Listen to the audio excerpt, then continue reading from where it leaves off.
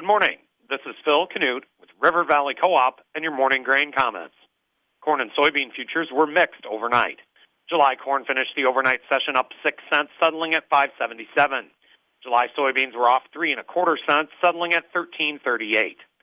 In the outside markets, as of 7:40 a.m., the U.S. dollar index is up 326 points, trading at 103.524. July crude oil is up $1.01, trading at $73.06 a barrel. Precious metals are all lower. Industrial metals are also all lower. The electronic mini Dow Jones is off 63 points, trading at 33,297. It is easy to attribute the recent pop in corn futures to a dry weather forecast for most of the Corn Belt through the next 10 days. However, that theory is a bit premature. The extended weather forecast for the month of June calls for normal to above normal precipitation and normal to slightly above normal temperatures.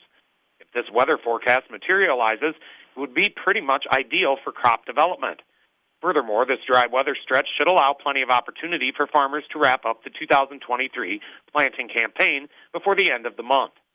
The moral of the story is it is far too early to be Chicken Little and build weather premium into the market over a short, dry weather stretch. The crop was planted in a timely fashion. Extended weather models call for favorable weather. There just really is no story here yet. Yesterday afternoon, USDA reported that the U.S. corn crop was 81% planted as of Sunday night. This figure is a 16-point advancement from last week, is 12 points ahead of last year at this time, and is 6 points ahead of the 5-year average. North Dakota, the state that has caused traders the most concern, made a ton of progress in the last week. The corn crop in North Dakota was reported to be 32% planted as of Sunday night. Although this figure is still lagging behind the 5-year average, it is an impressive 27-point advancement week over week. Iowa's corn crop was reported to be 95% planted. Figure is 8 points ahead of the 5-year average. Illinois' corn crop was reported to be 91% planted. This figure is 16 points ahead of the 5-year average. As of Sunday night, the U.S. soybean crop was reported to be 66% planted.